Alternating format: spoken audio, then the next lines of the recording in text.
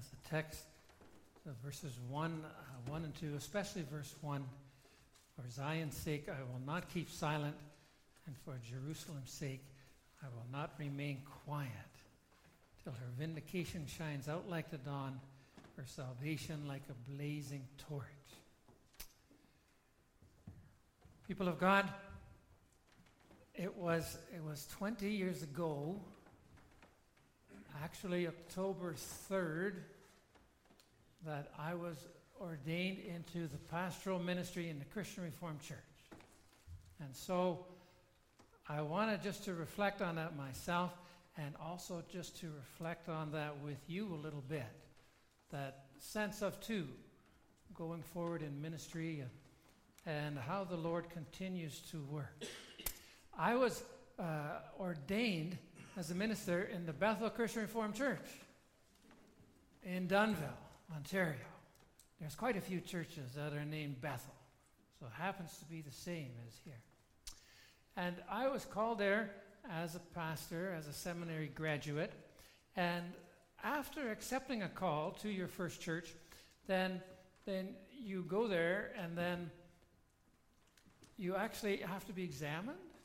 Again, like you've taken all the training and all the examinations, but in the classes, which is the group of churches there, so Dunnville is in Classis Niagara, and so at the Classis meeting in September, then I had to be examined as a new pastor coming in, as a graduate.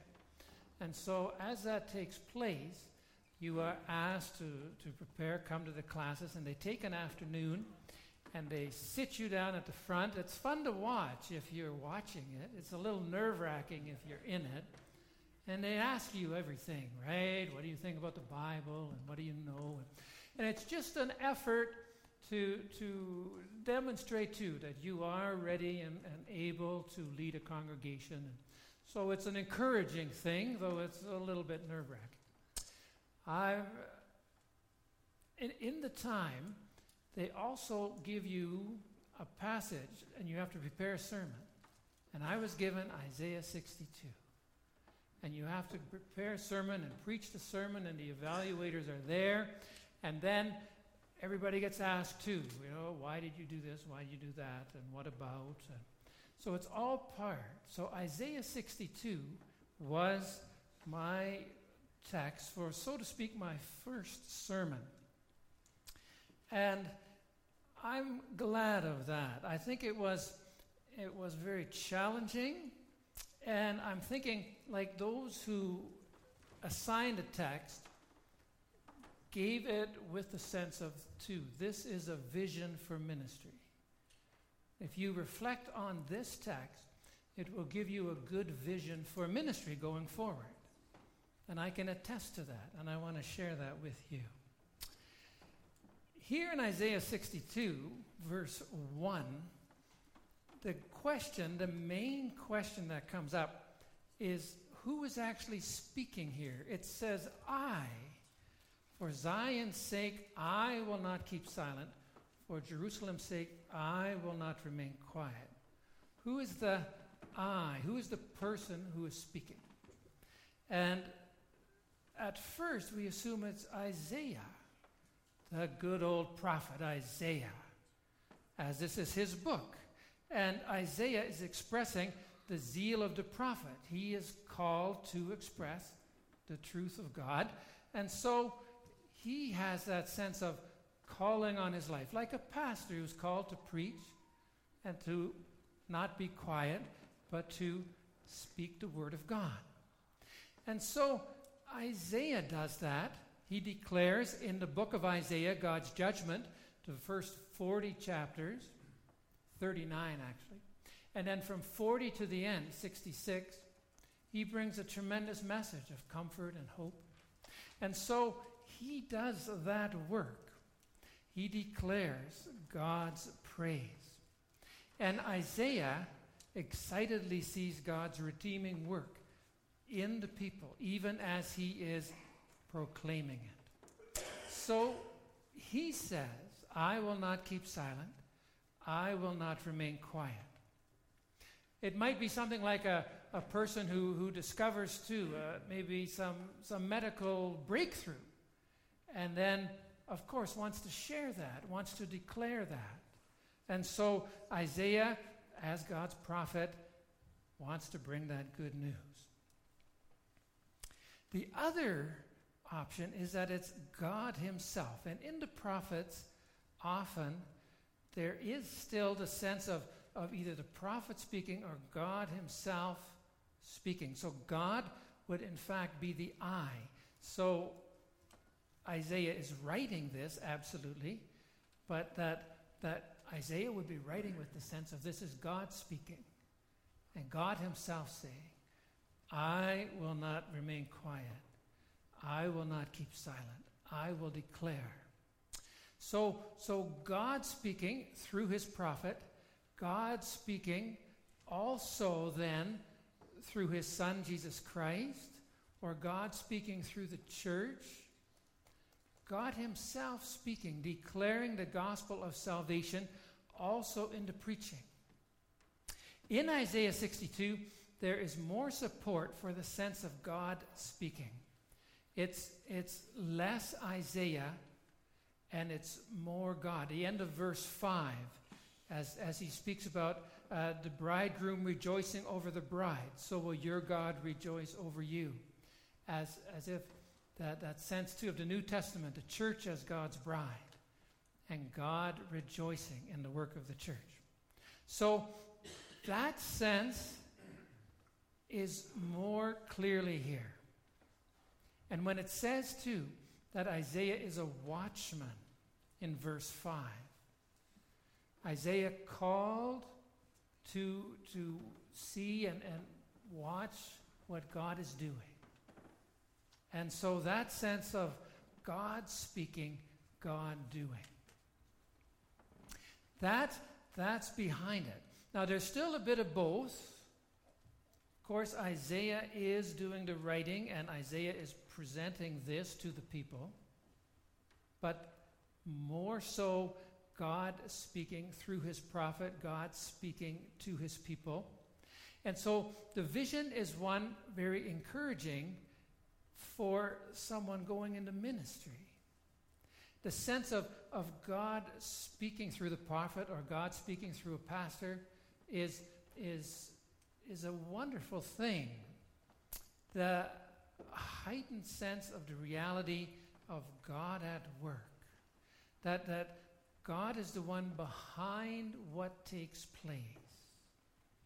And so in the presentation of Isaiah 62, there is that sense of even the preaching of the word. Isaiah is presenting the word here, that it's God speaking. And that's what we are looking for and listening for. Even as Isaiah is writing, it's still his sense too of God speaking through him. And that has to be first and foremost. Now, to realize overall the comfort, what a comfort that is for God's word going out.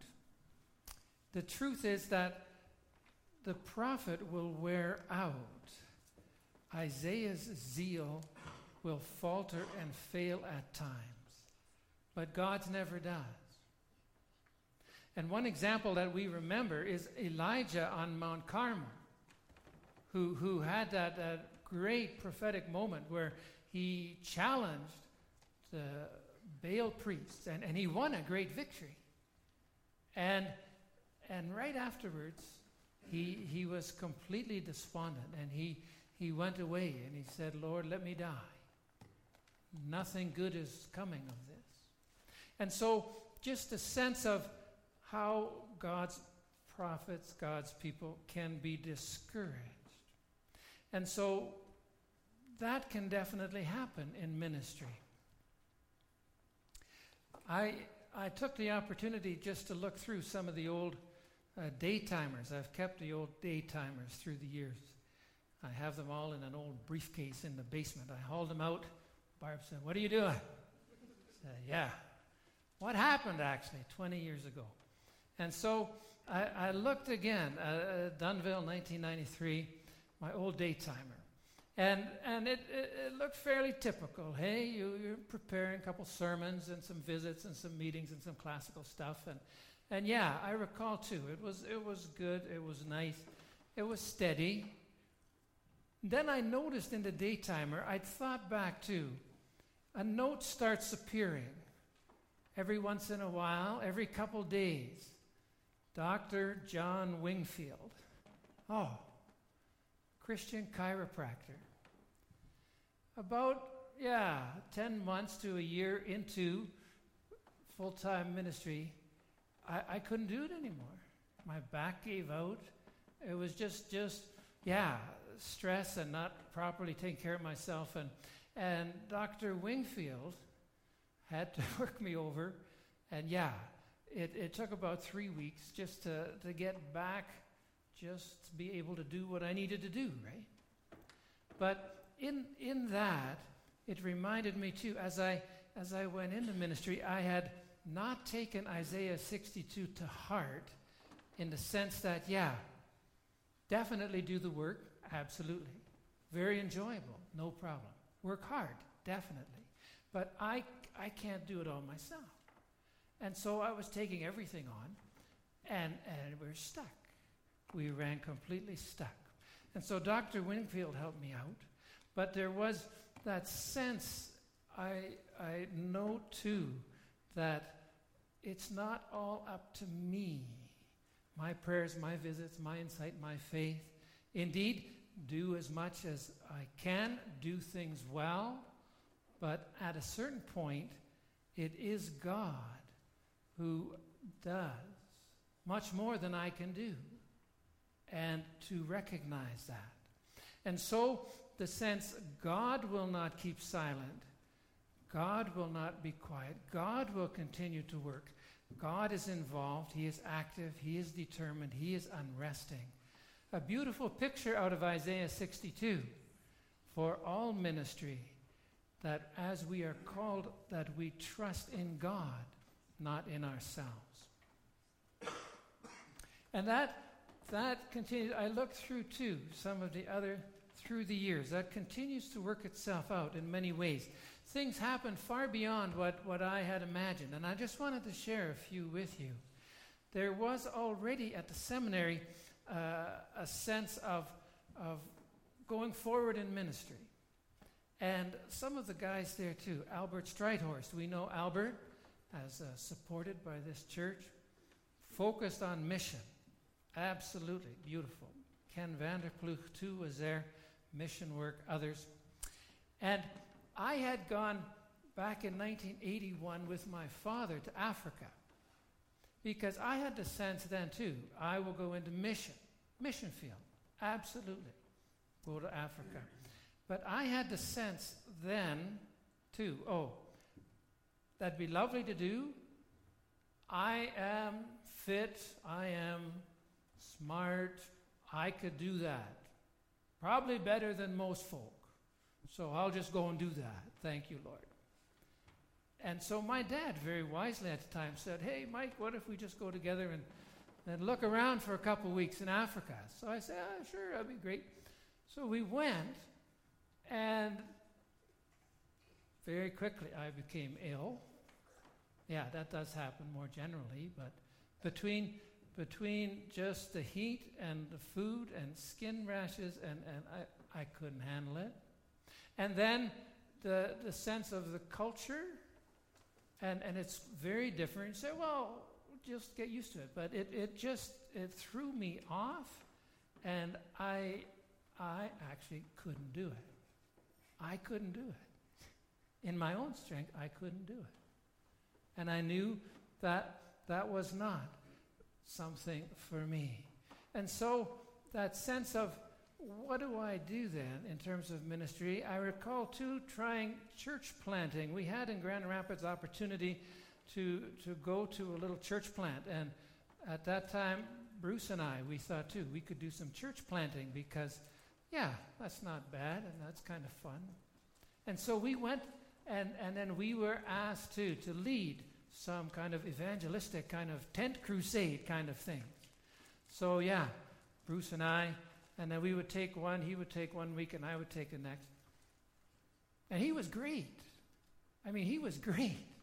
He was going on, and he was calling people forward. He was doing all kinds of things, right? And it was great. And I just, how do you do that exactly? What do you say? And how does it all go, right? And so again, I had the sense, I just can't really do that all that well. And so the sense of what does God have in mind for me? And so the sense always came back to me too. God simply saying, serve me in the regular church. And some of these other guys didn't really see that as a great or exciting thing. The regular church has its own stresses and strains. But I always thought too, that's for me. Just that sense of God saying, love my church, my body, my bride. And Isaiah 62 has that very strongly in it, where it speaks about that sense of God seeking to prepare and build also through his bride, the church. That's the visionary sense of it. And so that sense of helping just the normal church. And so I've gone forward in that ministry, and God has blessed. First example, in Dunnville, the church had just split before we got there. So it had been a large church, 150 families, but 50 families went out, joined the URC, and 100 stayed, CRC. And so I was called to the CRC part of it. And the seminary very clearly said to us as students, do not ever go to a church that has just split, because there's all kinds of underlying problems and stresses and strains. Make sure you never do that. But we really had the sense, I had the sense too, God saying too, help my hurting church. You go there and help them. So we ended up going there, and the sense too of just to love those hurting believers. And then God did amazing things. Though I wonder too at times, and I prayed, how do I work with this, and what do I do, and how do we go forward? And so to faithfully preach the gospel and to care for the congregation. But then God provided in a most humble means. There was, in the whole split, everybody agreed we would do cadets separate. We would do gems separate. We couldn't do anything together except the leader of the friendship group stopped everything and said, we are not going to let our petty differences upset that group. That group stays together. And everybody agreed. And you think, how is that possible? But through the humblest, through the simplest, Katie Drystra was in charge, really nice girl, but you didn't upset her. Don't upset Katie. And so she said too, we're doing it together. We're doing it in the Bethel Church. Both churches are working at it together. We're going to have friendship services every year, once in the URC and once in the CRC, and everybody's going to come. And in the CRC, I preach, and in the URC, their pastor preaches, and nobody's going to say nothing, and nobody's going to get upset, and nobody did. And we were able just to minister together, and from that, too, we were able to build up a good relationship that I thought, too, how can you possibly even just right away build that up again? And I'm at a loss. I have no idea. But God provides beautifully. And so we were able to bring a large amount of healing in that. God leading, God speaking. God doesn't remain quiet. In Tabor, looking back, the sense of the Christian churches in Tabor here in southern Alberta, it was striking. It's a large Mormon town. And so over half the town is Mormon. And so, there's 4 stake centers and all kinds of... So the Christian churches are small, and their witness is difficult. And so, we knew that. So how do you then minister effectively in that Mormon community? And when we went there, we thought too, how can we possibly do that? And we tried through the ministerial and different things. It was a little hit and miss. And then all of a sudden, one of our church members said too, we are going to start a vacation Bible school in town with all the churches. I think, well, I don't know. Well, we'll see. But sure enough, approaching all the churches, the Christian churches in town, and we then, the vision, it was a big vision. She said too, we're going to rent a community center. It holds 800 people. We're going to rent it, and we're going to have VBS in the community center, not in any of our churches separately. And so, I think, well, okay. And then went around, can you help, can you help? The Mennonites, we had some contact, not so much. Oh, yes, we will help, we'll do all the food. Oh, man, everything was done. And then we had the Pentecostals. Oh, we'll do the music. We'll get that all going, and with all kinds of actions, everything. Perfect. Our church did the teaching, all the lessons, VBS. The E-Free did the crafts. We had the United, we had the Catholics, we had everybody. We had the whole community center full. 200, 250 kids. And the witness to the Mormon community then, can we send our kids? Sure. Okay. Here we are. Able to witness just nicely, just lovingly, just caringly, and we were able to build on that too with the combined Christmas service. Can you imagine if we had a combined Christmas service here? We had a combined Christmas service. Because, everybody was working together. Everybody was ready to do that. And at Easter, we had a crosswalk where we took a cross and we walked through the town, and as Christian churches highlighting Jesus' death on the cross. Yeah, how can you think that up? How can you think, to make our witness a good, united, clear witness? The Lord provided, and it was just a wonderful thing. I also noted in Tabor, George Vandergast. He was the one guy, he had a heart transplant. So he's the one guy I ever worked with who had a heart transplant. And he's still going. He's still going. It's been probably a dozen to 15 years. That was an amazing thing, too, that the Lord provided. You think, how can that all go? But it goes well. Finally, here at Bethel, just looking a little bit at the time, and I just wanted to highlight just the Circle of Friends ministry here. I never would have imagined that would be possible. I didn't come here thinking, we'll have kind of a Circle of Friends ministry, feed the community. In fact, when Jeannie came to me 6 years ago, and she said to me, I'd like to do something like this, then, in my human weakness, I advised against it. Said, that'll never work. It just doesn't work. I'd never done it in Dunnville or Tabor. You don't hear about it that much. And so I gave the spiritual blessing of, no, I can't do that. So when just the human weakness is there, then say, well, let's try it. I remember we tried it, and by God's grace, it continues to go and go strong.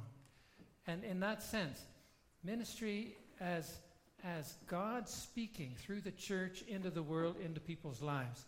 Isaiah 62, to recognize a vision of ministry that as we seek to be faithful, both pastors, churches, that God will continue to do things in ways that we don't expect. And I could add many more examples through the years how God has been at work.